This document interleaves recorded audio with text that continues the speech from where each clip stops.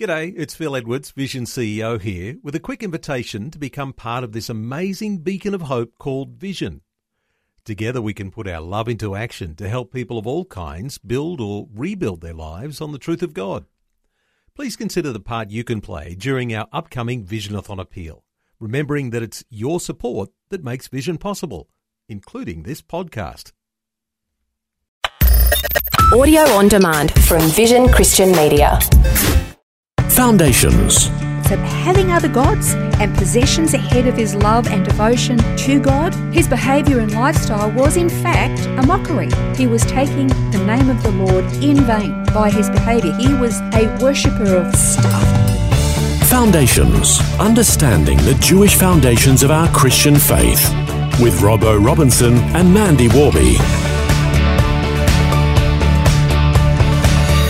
In our last program, we began looking at a conversation which Jesus had with the rich young ruler from Luke 18. It's a point of contention among many Christians to talk about the law. And again, as mentioned last time, the Apostle Paul taught us that the law is holy and good and righteous. So we need to be respectful when we talk about it, not demeaning it or demonising something that God instituted. So let's pick up this story again from Luke 18. In verse 18, it says, "A ruler questioned him, saying, 'Good teacher, what shall I do to inherit eternal life?' And Jesus said to him, 'Why do you call me good? No one is good except God alone. You know the commandments: don't commit adultery, don't murder, don't steal, don't bear false witness, honour your mother and father.' And the ruler said, 'All these things I've kept from my youth.' When Jesus heard this, he said to him, 'One thing you still lack. Sell all that you possess and distribute it to the poor, and you'll have treasure in heaven. And come follow me.' But when he heard these things, he became very sad, for he was extremely rich." So last time we looked at this conversation and noted the 5 commandments that Jesus picked up on in this list. He basically talked about adultery, murder, theft, bearing false witness, and honouring our parents. But the 5 things that he didn't mention were the other 5 of the 10 commandments. So he didn't mention, "You shall have no other gods before me. Don't make any graven images," which is idolatry. "Don't take the name of the Lord in vain. Remember the Sabbath and keep that day holy, and don't covet." Really interesting stuff. And of course, the very first ones that he mentioned, they're physical to a very large degree. I mean, if you're honouring your mother and father, it's how you treat them and behave, and the others are obvious. This young ruler, again, we mentioned last time his position, his title. He was looked up to, respected, he was admired. He was a pillar of the community, and he was a lawkeeper, or so he thought, for the most part. For what was visible, he was a lawkeeper. And then, of course, Jesus says there is this great area of lack inside his life, and he points out clearly by what Jesus says that he's actually not a lawkeeper at all. Okay, so if we were to look at the commands that Jesus didn't mention, "You shall have no other gods before me," number 1. All right, well, his wealth was actually his God. It was absolutely before God. It was the number 1 priority. So that's that law broken. Yeah. Then number 2, don't make any graven images, because that's idolatry. Well, every possession that he owned was an image that held the number 1 place in his heart. So there he's broken number 2. He's actually an idolater. Number 3, don't take the name of the Lord in vain. All right, so having other gods and possessions ahead of his love and devotion to God, his behaviour and lifestyle was in fact a mockery. He was taking the name of the Lord in vain by his behaviour. He was a worshipper of stuff. So therefore, he was taking the name of the Lord in vain. Rule number 3 broken. Number 4, remember the Sabbath day to keep it holy. Okay, it is true. This man kept Shabbat. He did, because if he was a rich young ruler and he had religious standing, he must have observed Shabbat. However, being an idolater, having other gods before him, and worshipping his stuff meant the Sabbath was a joke. It was literally an outward ritual that he was keeping. All the while, he's worshipping his stuff. And then number 10, don't covet. Well, Jesus gave him an opportunity to put God first, to obey every commandment, but his heart coveted his stuff so much that his possessions, were absolutely paramount to him. He goes away heartbroken.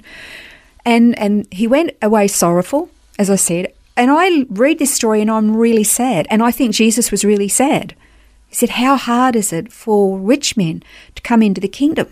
How hard is it when you've got so much stuff that it takes such priority in your own heart that you can't see God for all the stuff. You can keep an outward, form of being godly and a law keeper, but it's kind of worthless. Yeah, that's right. And I guess that's the difference, isn't it, between those outward manifestations and the inward hard attitudes. We can be not committing murder, for example, but if we're coveting something or putting something before God, those things that are inward and hidden can be a much bigger challenge for us. Yeah, and here's the question: how many laws do you have to break to qualify to be a lawbreaker? You only have to break one. That's right. And I can't remember the scripture right now, but it actually says if you break one, you're guilty of breaking them all. Yeah, that's right. Yeah.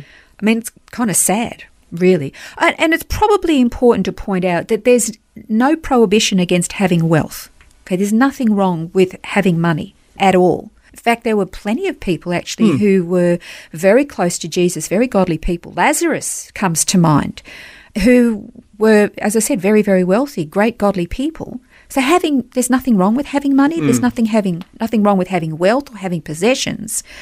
The real issue is if your possessions and your money own you. That's right. Yeah, because Scripture says it doesn't say that money is the root of all evil. It says that the love of money is the root of all evil. Which is another one of those heart attitudes, isn't it? Not so much the outward appearance. Jesus was just like genius at just pointing to the condition of a person's heart to rip right to the very core of a person.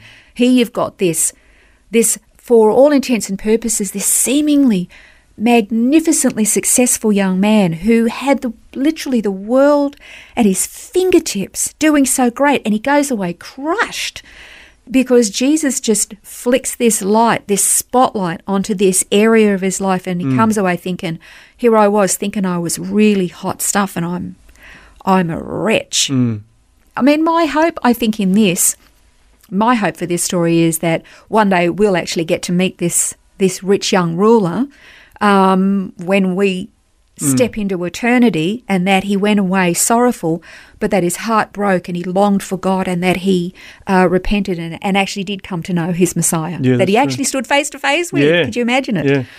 Yeah. But there is something I just want to finish with, and this is that the story of the rich young ruler is in Luke chapter 18. Now, all Hebrew letters have a numerical value, and the Bible is filled with numbers that are very significant, okay? The ones we know the most well-known are the number 40, the number 7, the number 12. Yep. We all know those, but the number 18 is actually very significant, all right? In Hebrew, the word chai, you've got to get that little in the back there, chai has the numerical value of 18, and the word chai means to live, life, thriving. So in the 18th chapter of Luke, Jesus gives advice to a young man looking for the means of gaining eternal life, and he actually walked away sad. Today, can I just say that if you are seeking eternal life, today is the day of salvation. If you want life, if you want real life, eternal life, secure eternal life, it comes only through knowing Jesus Christ, who died for your sin in your place. He died, was buried, he rose again after 3 days, proving that he's God and has the power over sin, and redemption is found in him and him alone. We come to him by faith, we repent, confess our sins, and we can know and have salvation. That's the story of the gospel, the good news, and our Messiah. Yeah, so true. However, can I just say that because I mentioned the number 18, I just have a caveat there. The chapter numbers and verse numbers are not part of the original manuscripts. They were added many centuries later, so they're not part of the inspired scripture. So I don't want anybody to get really, really excited and make some kind of a fancy doctrine and teaching out of this. It is just a coincidence, okay? But it is a bit of a quirk. It's a curiosity, and it's a bit of just emphasises the point that we're making. This young man was seeking life, chai. And in chapter 18, which means life, chai, he actually came face to face with the author of life, went away sad. He's hoping and praying that he actually did come to saving faith and know real true life. And it's an encouragement for us today, to choose life as well. If we desire eternal life, don't turn away with a hard or a saddened heart, but seek Jesus because he is salvation. He will give us that life that we're looking for. Absolutely. Well, that brings today's program to a close, but a reminder that you can listen back to today's episode and others that you might have missed via our website or your favourite podcast app. Just search Foundations with Mandy and Robbo to find it, or go to the website vision.org.au/foundations. We look forward to you joining us again next time as we desire to understand the Jewish cultural, historical and spiritual context of the Word of God on Foundations. This has been Foundations, a look at the Jewish foundations of our Christian faith. For study notes, resources and more, see vision.org.au/foundations.